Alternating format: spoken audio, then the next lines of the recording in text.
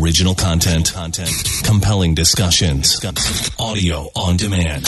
This is a Podcast 225 production. Synonyms of the word change. Alter, make different, become different, adjust. And every day, we evolve, we adapt, we change. And this is where we talk about it. This is The Clay Young Show. Oh, yeah. Thanks, Neil. Welcome back to another edition of The Clay Young Show here at podcast225.com, the Apple Podcast app, the iHeart app, great for podcasts, and airing weekends in the Baton Rouge area on Talk 107.3 FM. So, man, it's about to be March. 2020 just seemed like it was a car with four flat tires. Couldn't go anywhere fast. And this one is like it's on the Autobahn. It's flying. But look, if that means that these corona numbers keep going down and we can get back to some semblance of post-COVID-19 normalcy, I'm all about it. Anyway, hopefully you're doing well. Thinking about y'all over there in Texas. More thoughts on that in the closing segment of the show. Today we have an education superstar. His name is Sito Narcisse, Dr. Sito Narcisse. He is the new school superintendent in East Baton Rouge Parish. A dynamic young guy with a focus on helping kids and making a thriving school system the nucleus of a thriving community. His resume is quite impressive. Kennesaw State University in Georgia, Vanderbilt University in Tennessee, Harvard University in Cambridge, the University of Pittsburgh, their business school. And he has a load of experience as both an in-classroom teacher and as an administrator. And he's now in the Red Stick, hoping to help the kids here achieve their dreams. He's going to be here in the studio shortly to talk with you, and you'll get a chance to learn how he thinks and hear about his vision for the kids in the school district going forward. I'm excited about it. Now, in the interest of full disclosure, he and I've sat and talked before. I have some perspective on his motivation for helping kids, but you will get a chance to hear that. And listen, we're going to talk about everything from the politics of being a school superintendent, the specter of race that hangs over school districts right now, especially school districts in the South, the financial implications to building a school district. You know, the East Baton Rouge Parish school system has an operating budget of nearly $500 million, nearly $500 million. That's a big deal. So you need someone in there who gets it and who's going to be about the kids. And so you'll get a chance to make up your own mind on him. So quickly before we get to that, on social media, got to give all this stuff out. Facebook, Clay Young. Twitter, @ClayYoungBR. Instagram, Clay_YoungBR. And my email address here is clay@podcast225.com. And listen, don't forget to subscribe to the show if you're listening on iTunes. Hit that subscribe button. That way, anytime there is a new show or new information or something in between our regular shows, you'll get it. While you are there, leave us a rating, positive rating. Come on. I mean, what else would you say? And you could also write a review about the show. We appreciate that. And it helps Apple prioritize our show when people are looking for subject matter. In fact, I had a guest who was on the show maybe 4 years ago who was a business owner here and was being searched on social media. Family was trying to say something about him, and the show came up. And he got a chance to go back and listen. And like I said, this was, maybe 5 years ago he was on. And so we appreciate you getting the word out about what we're doing here. All right, now let's hit the books, shall we? Podcast225.com. Promote your business or organization on Podcast225.com. Podcast225.com is quickly becoming a weekly tradition for Louisiana listeners. Every month, thousands hear the weekly Clay Young Show. Every week, Clay sits with some of the state's most fascinating and entertaining people.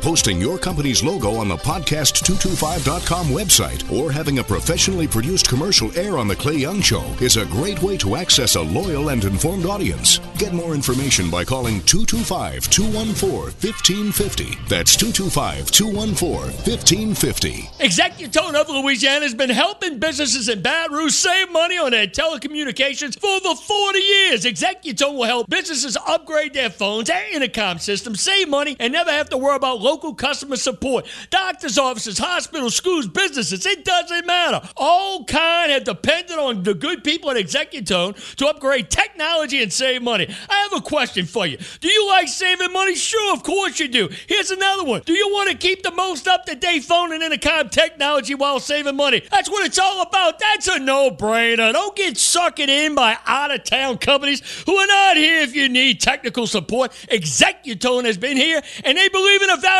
of customer service, baby. Don't take my word for it. Give them a call, 225-295-3500. That's 295-3500. Or look them up, ExecutoneLA.com. Executone of Louisiana. They still here, and they're going to continue to give you great service.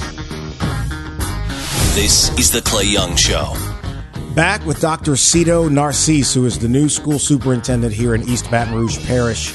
He has worked in education for some time. He has really a fantastic educational background, everything from the University of Pittsburgh and training at Harvard. He's been around. You've actually spoken at a college graduation, too. I saw that back in 2017. That's right. And now he's in Baton Rouge, Louisiana, the place with the greatest food on earth, as he, I'm sure, will find out. What's going on, brother? How you doing? Oh, man, excited to be here. Just excited to be a part of the community. Just been adjusting. This is now my home, so just really glad to be here. So the question everybody will ask is why Baton Rouge? And so I'll give you a chance to start with that one. Why Baton Rouge? Well, I would say first, why not? Okay. I mean, great place to be. It's in the South.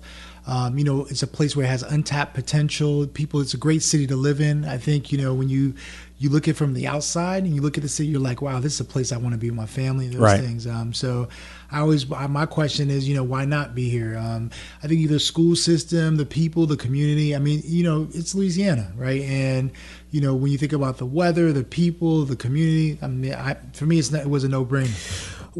To give us your start? I want to introduce people here to you. Let's talk about you and getting into education. Why did you choose education? Yeah, the reality is I got into education in a very different way. Okay. I went to college in Atlanta. So people don't know I've been in the South a lot. So, I grew up in New York, and you got to imagine with braids in my hair, baggy jeans, Timberland boots, trying to catch the subway in New York. Might have been a little bit difficult. Yeah, during those times they had Walkman. Yeah, that's right. That's right. And I listened to Run DMC. I Right. know, I'm probably giving a little bit of my age, Right. Went to college in Atlanta because my father got a career in technical education, and he saw he went on his first thing called a conference. Okay. And when he went on a conference, he left in New York and went to a place called Atlanta, Georgia, and he saw a lot of black men in suits. Yeah. And when he saw all these black guys in suits, he calls my mother. This is my mother's version. He called her at 2:00 in the morning and said, "Hey, I saw all these black men in suits." And my mother hung up the phone on him at first after she figured out that it wasn't a prank call or something, right? Or he wasn't. Something happened to him because they were, they have never really been that far from each other by themselves. And then he calls. I guess they called back the next morning, and she just after she made sure he was okay. Right. But just talked about, hey, see all these black men in suits, and my father believed what you see is what you become, and it reminded them of Haiti. As you know, Haiti is a black nation where you get to see educated folks, but it also has a lot of poverty. Sure. So it just reminded them of back home, and so that's how he ended up saying. He told my mom, "Hey, the boys need to go to college in Atlanta. Just pick a place in Atlanta. At least they'll see themselves." And that's how I went down there, and then I got into education. Actually, I was in college tutoring some kids at a little program, like an after-school program. And as I was working with some middle school kids, I couldn't believe I was working with a kid. I think Rashid was like in the 7th or about maybe 6th or 7th grade, and he couldn't read. It was the craziest thing to me. I mean, he had this work, and maybe like 4th or 5th grade, just couldn't read at all. And I was just mad. I was like, how can this kid be this far? And he's about to go to high school and almost had like a 4th or 5th grade reading level, you could tell. And I went back, I complained to a professor, her name was Dr. Elaine McAllister. She was at this school called Kennesaw State University. Mm-hmm. And when I went to her office to complain, she said, why don't you go teach then? She said, you want to make a difference? Go teach. Mm-hmm. And I went into teaching that way. When I finished up at Kennesaw State, I then got a scholarship at Vanderbilt University in Nashville and became a teacher, and then the rest is history. Went up that way. And so your first years in the classroom, what did you learn? Yeah, at first I learned that I didn't know what the heck I was doing. Right. My major was in French because I spoke French at home, but I had to learn how to read and write and all that stuff. And I got into as a French teacher because I wanted to teach about cultures and those things. Because as a child, I grew up in a different culture. I spoke French and Creole at home and learned English actually in school. I'm an English language learner, so that was kind of my approach to it. And I learned that it's a lot of complexities as you work on being a teacher. And I would tell folks, I haven't taught like 10 years. And so I feel like I got better maybe like my 2nd or 3rd year. I was just trying to improve every year. And I learned to stick with some seasoned teachers that really helped me kind of navigate. And I had a principal named Dr. Pam Vaden who, I don't know what I did, but she saw that I was in a space where I could kind of lead a little bit. Yeah. And then she gave me an opportunity, and that's how I got into leadership. It's interesting when you engage with kids from that side of the equation as an educator, right? And you said, learning about what you were doing, but you're looking at your resume, you climbed the ranks to become someone in leadership at a district level. What does it take for someone to go from in the classroom to that level? Yeah, I wish I could tell you there's a silver bullet and here's how you do it. Just hanging in there. Yeah, I mean, you hang in there. You also take opportunities where they come. I think when you look at my resume, I've moved in a lot of cities. But, what people don't know is, though I moved because there was an opportunity there and I wasn't limited to a city. Right. Some of the mentors that that kind of influenced my life, they had me think about the whole country as my oasis, not as one area or one community. And so as long as I was in an urban space that I was teaching kids or working with kids, I didn't really care whether it was here, Los Angeles, wherever. I was just willing to do that. Most of the places, if you look on my resume, was where I went to school and then I taught, or I went, got this job, went and got my doctorate and then I worked in that city. And that's how that experience went. And so that's just how opportunities presented themselves, and then people felt like, hey, this guy knew what he was doing. So, you have any specific memories of interactions with children when you were in the first few years in the classroom? Yeah, I was a French teacher, so it was a little bit different sometimes for kids because I used to take kids to Europe, and that was just like my thing. If I take them there, they'll see something different. I always wanted to take them out of just seeing what they saw in the United States, and just so they could be exposed, right? Because I felt like. What influenced me was be able to see that the whole world is my oasis. And sometimes, if you come from particular communities or you're not exposed, you think it's just that neighborhood. And there's something beyond that neighborhood. And so that was kind of how I went there. And so anyway, so I just loved going there. I mean, just talking to kids and trying to teach them, like, here's some different things. When we used to look at the cultures and the books and those things, that kind of influenced me that way. People don't often talk about the impact of exposure on children. Families with disposable income can move around. It's not even big cities. It's restaurant experiences. That's right. It's shopping experiences. That's right. But for kids in poor communities, they have nothing to compare where they are to. Now, here you are as an educator. Teachers often seem a little hamstrung by that because I can impact you in the hours I have you, but then you go back to an environment. Can you talk a little bit about those frustrations when you see kids with the potential, and if they were in situations that could help them, they could just take off? Yeah, I'm going to say something that may sound very controversial. So that's all good. This is kind of what we do here. I'll show you some of the names on that door you just signed. So, when you think about kids that do different things, whether they're good things or bad things, I always try to think about, like, what if we took them in spaces where they were exposed to different ways? Right. They would become so much better. Like, let me give you like a basic thing. This is going to sound controversial, but it's a reality, right? So I grew up at times there were kids who did well and didn't do well, right? Some kids sold drugs or they did different things. And you would see, like, even though they got in trouble with the law and stuff like that, but I used to say to myself, if this kid was in business, right, you know what I mean? Like, right, you know, he would be like CEO somewhere, right? Because they have a natural ability to understand things like distribution and mass marketing and customer relations. Like we put it all in theory in college and all that stuff. Like, how do we get them to apply those skills? And the reality is they had to go down these roads for their own survival, right? Now, I know they didn't make the greatest choice, sure, right? But it's a survival thing. And when they thought that way, they were just trying to survive. Like when you talk to them, right? And even though they probably made the bad choice, but I was just thinking, like, if they were in school or they were exposed and experienced in a different way, you're talking about a totally different child, right? And so, like, I think, like, the kids need to learn differently that way. And I mean, when I just think about my experiences, like, how do we influence our children that are coming from different background or spaces that don't have those common advantages to do that? I mean, you know, you have an advantage just that you don't have to have a whole lot, but if you got a mom and dad at home, there you go. If you have certain structures, you know, some of us that have some of those stabilities around them, sometimes it's we don't think about it because we grew up with it, but it's not a normal thing for everybody, right? And I think that's the shift, right? So, like, you know, what can we do in schools to make things different is, I think, the big question. If we can figure out, we would be educating even more kids across our country.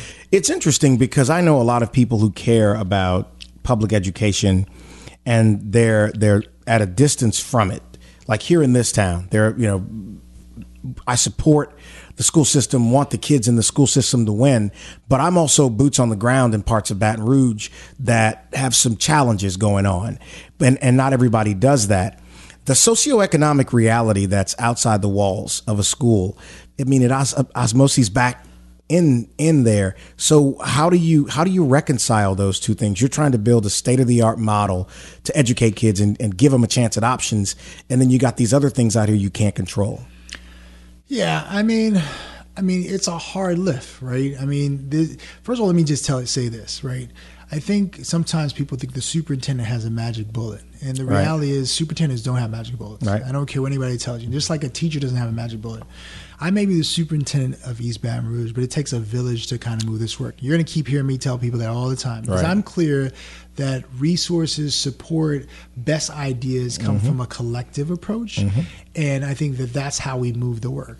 If I do my job right, and I'm able to maximize our resources and create this collective impact approach, us as a city to do that, we'll get kids to do well in our city, right? But I think it just takes a whole lot of good time and a whole lot of like focus areas on trying to be clear about what are the things we want to accomplish. Like, and I tell folks, you know, we got to get our kids to have universal pre-K across the system, because education starts at 0 to 4. Right? It doesn't start like at kindergarten. But if you don't start educating your child at kindergarten, you're already behind the 8 ball, right? We got to get more kids to read at the 3rd grade level. We got to get more kids to see how they transition in the middle school. We got to get more kids to get like associate's degrees with high school degrees by the time they graduate, so they can be eligible for jobs they want, or industry certifications. Like, all those pieces are important, and you can only do that if you can build a system where you can maximize the resources. The resources are not always just money. It's about things, right? Sure. If people want to give internship to kids, or if they want to help us to think about how we build curriculums for kids. I mean, so I think it's just like, you asked me why Baton Rouge.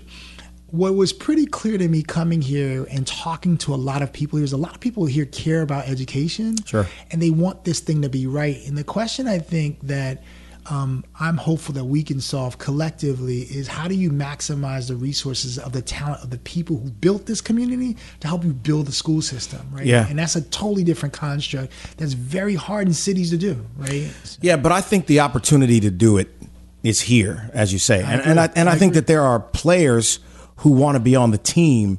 They just need someone to teach them an offense. Yeah, that's right. And then they'll sign on to it. That's right. So let's talk about skill set. I mean, a resume says one thing, right? Anybody can read and find out about where you went to school and some of the things that you've done. Let's talk about your skill set, the formula that makes you who you are, and why that formula is right for here right now. Yeah, so for me is I tell folks I've learned some good lessons and bad lessons. I just you will never hear me say, "Oh, I was just every place I've been, everything was great." No. I've learned the advantage that people have as me as a superintendent is I've worked closely with the superintendent. I've been a number 2 guy. So I have seen things that have worked really well. And I've also seen things that have not worked well.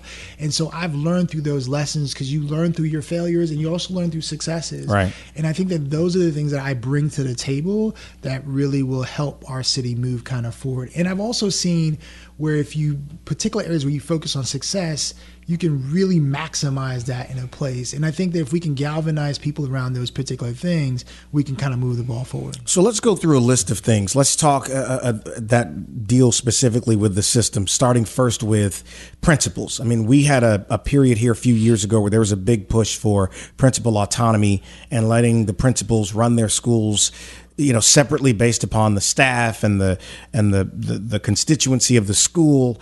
Where do you fall on that as a model? Do you agree? Would you change it? What do you think? Yeah, I think everything has to have like guardrails, right? Okay. I think my view of the world is we should help to be clear about what quality is. If a school leader does great, let them do their thing and run crazy, right?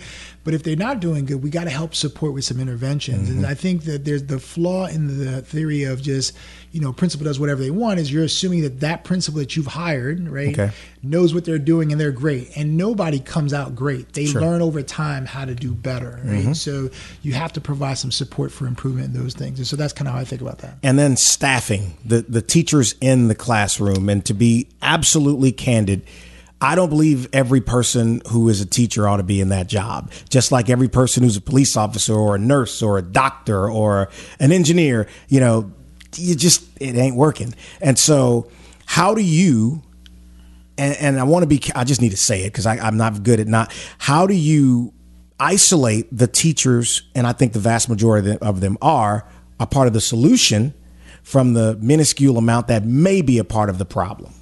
Yeah, so I think people who go into teaching have their best heart, right? But I think, it's around professional development and continuous development, right? It's like in all jobs, over time, you get better.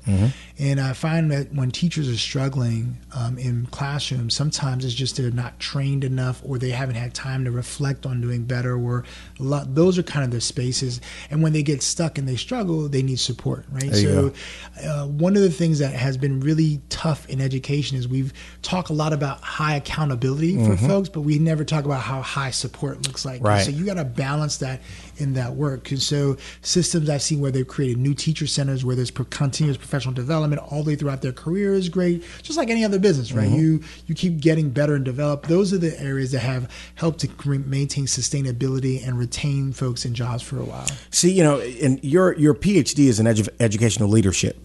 And I hear you talk and you sound so much like a business guy in terms of you take it upon yourself to make certain your people have what they need so that they can win. Yeah. And if they're not winning, before you throw them away, you say, okay, what can I do to salvage this?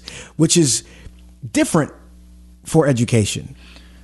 Yeah, I mean, in a good way, but it's different to hear that. Yeah, so I've been influenced a little bit too. So when I got a doctorate in education, so we didn't call it a PhD, but it's the same thing. Yeah. And so when I was at the University of Pittsburgh, where I got my doctorate in education, I also took pseudo MBA certificate classes because I wanted to get the business part. Because I learned as you move up, what nobody knows is the higher you go in education, it's almost like a business, right? Because you're like right now we're responsible for X millions of dollars. So you have to think about nearly $500 million here in East Baton Rouge Parish. So you have to think through like how you allocate resources and all those things. So there's much more than just the classroom, but it's also thinking at all the levels. I mean, the advantage I think for educators is that I've been an educator, so therefore I can think through what it means to be in a classroom, being a principal, those things, and how I can help support that work. And so, those are some additional experiences I think I bring to the table that have really helped me in my thinking around the work. We sat in a meeting a few weeks ago and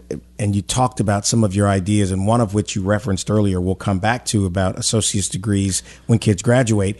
And you have an optimism about you, which is it's more of a can-do spirit, but it's not Pollyanna. It's like, no, we have to do this work and we can do this work. So motivating your team, how do you keep your team tied to the vision and motivated, because it's worthy, but people are people. You get tired, you get exhausted going uphill. How do you do that? So for me, you got to make them a part of the process. I've learned, like, you just got to make them a part of the process, walk them through about where you're trying to get to, and then, let them run in places that they should be running. And then you just keep working through together collectively, right? Yeah. I'm pretty clear about the markers as we learn about where our gaps are, right? But I think also, like, what are our markers that we got to get kids to move forward? Like, I'm clear that we got to get kids to read at third grade level, at least at grade level or higher, right? So, how are you going to accomplish that? So I think we build off the universal pre-K work. We make sure that we have curriculum. The district adopted a tier 1 curriculum about maybe 24 months ago, I think, before I got here. And we got to make sure that we are not only doing that to fidelity, but we're supporting teachers in the classroom to do some professional development on helping us think through strategies. I mean, we've created a teacher council, the first time it's ever happened, where I'm taking 2 teachers from every single school in the city that'll be a part of this council to help us think about implementation, support, structures, systems, and those things to help us think through the problem and how we solve it. And I was in a group again in one of the meetings, and everybody in there was so excited about the energy and the direction and things that you talked about. You just talked extensively about kids being able to read. Here in the last decade, STEM has been a big part of the dialogue concerning K through 12 education, and there have been a lot of partners getting involved. What's your position on that, and where will that go under your watch? Yeah, super excited about STEM. When I was in Nashville, we used to call it STEAM. We put it all across all the middle schools, right? Okay. So, because you can't forget the arts. Right. So I'm super excited about it. My question is, like, when I think about the current jobs in Baton Rouge that fall under the STEM space, how do we make an alignment for when a child goes from cradle all the way up to their college or career? What's the pathway we can do that, and how do we do that for them getting an associate's degree? So that's pretty good. It's almost like I set you up for that. The talking about a kid graduating from an East Baton Rouge Parish high school with not only a high school diploma, but also an associate's degree that's halfway through the work in a 4-year institution, depending on what they're doing, or it's a technical degree that they can go right to work with. That's right. Talk about that. Yeah, so I'm convinced that if we can be able to create pathways, one where kids can get a high school degree and an associate's degree, and pathways around STEM, or when you think about the work that we do around construction or project management, or if a child wants to go to liberal arts college approach, I think, like, you're setting them up, one, to become a first generation, right? If they have to check off that box, they could go right into work if they choose to do that, or heck, they can go into, like, advanced degrees, right? So which would mean we'd have to work with our universities in a different way, because we're bringing a much more qualified child to you. But man, that's a generational change. That is an economic change. That's a community safety change.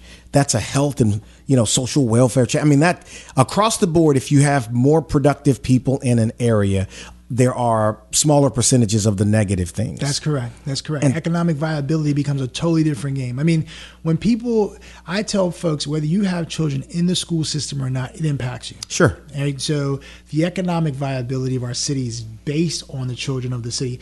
One thing I've learned in living in a whole lot of cities is most of the kids that grow up in the cities that they're from, they tend to stay in those cities. Yeah. This whole notion of, our city's going to have a bunch of people from all over the place. If you look at the core people that are living in Baton Rouge, they went to school here, grew up here. Want to be home. They want to be back home, right? And so that's a normal human thing. And so the question for us is, how do we build that with the current jobs that we need to fill right now, and what's the jobs coming in the next 10 years? Because we're also a growing city, right? So we got to be able to build that pipeline. Race. Part of so many things, and it's now in this thing with politics, and that often pops up. Yeah. The majority of the children in East Baton Rouge Parish who are in most need of the help are children who look like you and me, African American kids. Yeah. And they are a priority because they need the help, not to the exclusion of anyone else. Yeah. But that's a part of this. How do you navigate that? Because there are strong passions on both sides, and even people who agree with you, their style may sometimes make your journey a little bit more difficult. How do you manage that? I think, like everybody else, you got to see where they fit into the overall picture and trying to help them overcome, right? Yeah. We used to say, don't let your circumstances determine your altitude, right? And so you have to really kind of sit through and think about what are those experiences. kids who come from much more struggling homes and backgrounds or challenges, right? Sure. They have to get more social, emotional resources, support than others. And that's any child. It's fact, right? That's a reality, right? And Yeah. so based on what your context is, where you come from or how you're coming, you just need more, and you can't debate about that. Right. In some communities, you just got to help support more. And you also got to think about their education differently. They may also need more experiences for doing hands-on job to be able to kind of learn something versus it might never just be a textbook. So just kind of working through those things. You know, this is an audio podcast, so people don't know, but Alex is in the room, is going to be working with you with the school system. Hey, Allie, and one of the things that the school system has not had is a brand. Now, some people will jump right to negative, a bad brand. Yeah. I'm a realist. I don't really believe that. I don't think people know, right? If people really get to know what you are and it still sucks, that's a bad brand. Right. When people get to know who you really are and they find all these good things they didn't know about, that means that you've got some opportunities That's there. right. That's right. So tell us about the brand of the EBR school system you hope to convey to not just the city, but the region. Yeah, we've been already thinking about how do we service our whole city? I mean, we're actually looking at releasing a new brand coming out. We were just having that conversation on my way over here. I think it's important for the children and the families of this community that for us, it's about every single community, every child in every classroom every day. Right? And that's how we think about this work. All of our supports is around that, all of our structures around that, all of our resources around that, and also our engagement with our community, knowing that we are part of the community trying to help them move that work. And so that's how I think about that. I think that there are so many things that go on that the public doesn't know about. And look, man, you got a job right now where you're battling social media and misinformation, and it's like what's the old saying that a lie travels 3 times around the sun before the truth gets up in the morning, and it's just that's kind of the way it is. But I think you do have the skill set and the energy. I mean, look, if you're ever in the room with the guy and watch the energy, it's good. So how do you what's your plan to get out and let people see you? I know that you're doing it already, and I'm privy to some of this, but tell people listening what you're doing. Yeah, so we're engaging a lot of stakeholders. I mean, I have a principal advisory group. There's a teacher council. We have a superintendent advisory group where we have different stakeholders from parents, community members that are on that group talking to. We have a parent advisory group coming up that we're doing, and all these things are happening monthly. And going to be in conversation with faith-based leaders where I'm trying to get all of them in a room to have one conversation how to support. We're engaging with our university partners, and so to me, that's how we're trying to do that. We're also connecting with the mayor's office. Yep. And all these different groups to help us to do that because, like I said before, it takes a village to move this work. And I think that once we're to do that, we have a strategic plan that's coming out with goals. Then how do we move those things? And so that's been how my approach has been. There shouldn't be no space in Baton Rouge that does not know what East Baton Rouge children are going to be doing and don't know where they fit in a part of the overall scheme of the work. So for people wondering, because I know you have to have this because you're a doer, your top 3 challenges going in right now, the things that you say 1, 2, and 3, got to get this done. This is the toughest thing. You're telling your team, we got to do this right now. You've talked about reading and all that, but tell me the top 3. Yeah, top 3 right now is, first we have one is we're getting a transition report, which is about to come about March 4th, where the public will know about what we need to do in terms of organizing ourselves. Strategic plan, working with the board on that. That's going to be happening. I think June 18th is our final deadline around that, which will also have a facilities plan connected to that and also start talking about a budget. That'll be on during that month of June. And then last but not least, to design our curriculum, getting it ready to support teachers and principals as we start looking about what's our structure moving forward as we build towards getting kids to get high school and associate degrees. I've been here a long time, and I often notice that the conversations about the kids and what's happening with the kids starts with the kids and then meanders into another direction and never gets back to the kids. And it's just grown folks having an argument about things. How will you make certain that the children stay priority 1 through 5 before we get to everything else? Yeah, well, I tell folks, right now we don't have a clear goals and plans, and that's what the strategic plan will do. Once we have those key performance indicators, so when you come and talk to me, I'm talking to you about that. Right. So now no matter where you are in the spectrum, we're going to have more of a concrete conversation around how we're helping to move kids around student achievement. And I think that's what's the missing element, I would say, right now. And that's why you have a lot of conversations, but they're not very concrete. So what do you need from the community? What do you need from the public? Yeah, I just think that it's important that the public knows, right? I think continue to get feedback, ask questions. Once they get the messaging, tell people in your community, tell people in your neighborhood, tell people in the grocery stores, here's what's going on. And I mean, our job is to push out the information, be involved, right? I think that one of the things that's very tough in school systems like East Baton Rouge is that sometimes people have a lot of comment about what needs to happen, but they're not involved, right? And so there you go. We got to figure out, like, let's get to a space where we're not talking about what the symptoms are, but let's talk about what the solutions are. And we can only do that collectively as we start moving the marker for our kids. He's always like this. I like optimists. I like people, and I think it's necessary to build something. If you don't believe in the vision, how do you get other people to believe in it? That's but right. These kids are worth it, man. Oh, we have 41,000 reasons. 41,000 reasons. Hey, that sounds like an ad campaign right there. 41,000 reasons. I like that. So where can people find out about the school system? Alex, she's in the room right here. Yeah, Alex, come on up. Come on. Look. You grab that mic right there. That one standing up right there, and just tell everybody where they can find out. Sure. So, of course, we'd love for everyone to follow us on all of our social media channels. You can find us at EBR Schools on Facebook. Follow us on Instagram and Twitter. We're happy to have you there and engage with us there. Yeah. And of course, you can always head to our website where you can find us at ebrschools.org. You're not going to have Sito doing a TikTok, are you? I don't think a TikTok, but you can certainly find him on Twitter as well. I'm not the best. Give him a follow. Well, listen, anytime and every time you want to come here and talk and people use podcasts in such a cool way. The feedback I get from people who are not here, who want to keep up with Baton Rouge and email me or tweet me or whatever about it. And it's been fun to engage. But, man, anytime you want to come here and talk, you got it. I'm already in with you, so Well, I will definitely take them. I think there's a lot of things coming down the pike that I love to come back and share. And even if they ever get a chance where we get some live questions, I'm all open to that. So I got something coming in the next few weeks that you can be a part of, that I can't let the cat out of the bag on it here, but yes, that's something that we could definitely be able to do. All right, let's do it. Dr. Sito Narcisse, thank you, brother. Appreciate you. The only interactive podcast in the capital city that lets you help solve a crime. There was a shooting. Okay, is someone shot? Yes, someone is shot. The Crime Stoppers podcast with Clay Young. Just some suspicious people running through the parking lot before. Real stories. It was my first love. Real crimes. Real people. Real justice.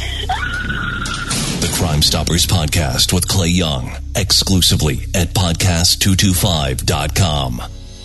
Hi, this is Mayor Sharon Weston Broom, inviting you to listen to the We BR podcast, an initiative of my Women's Advancement Commission. Our show will air the first and third Wednesday of each month. We invite you to listen to our podcast by visiting www.podcast225.com. That's www.podcast225.com, and by subscribing through the Apple Podcast app. That's We BR Podcast. The issues, the policies, the people. This is the Clay Young Show.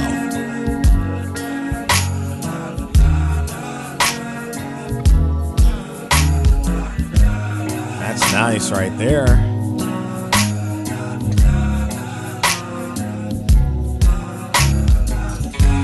Let's let this one run for a while. Could you imagine what George Bell could do with a track like this? And in case you don't know this guy, his name is Citizen Cope. Could you believe me somehow? You're second to none, and you got my love. You got me under the gun. Could you receive me somehow? I'll stay with you, stay with you, stay with you till the end. Could you believe me somehow? So what did you think of Dr. Narcisse? You could feel that optimism and that intellect coming through the speakers, right? It's the real deal. I've been around him a few times now since he's been in Baton Rouge, and he is hardcore about educating these kids and hardcore about moving this district forward. I think he takes it as a challenge to come to a district that has seen better days and be one of the one of the catalysts, let's say it that way, behind East Baton Rouge Parish and the Baton Rouge School District really, really taking off. And, you know, I support him. And I think he's bringing a team here that wants to help these kids. And that's the thing. You know, public education has become so political, like everything else, right? And, you know, somebody who's coming in here just wants to do the job. So I think it's very important. So glad to have him here. Every time I've been around him, every time we've talked, it's been good. It's encouraging to see that kind of energy and intellect and commitment to these kids. And so kudos to him, and I wish him all the best. So how'd you guys come through on the other side of this weather? You know, we talked last week with Jay Grimes on the back end of the cold weather that the Gulf South has experienced.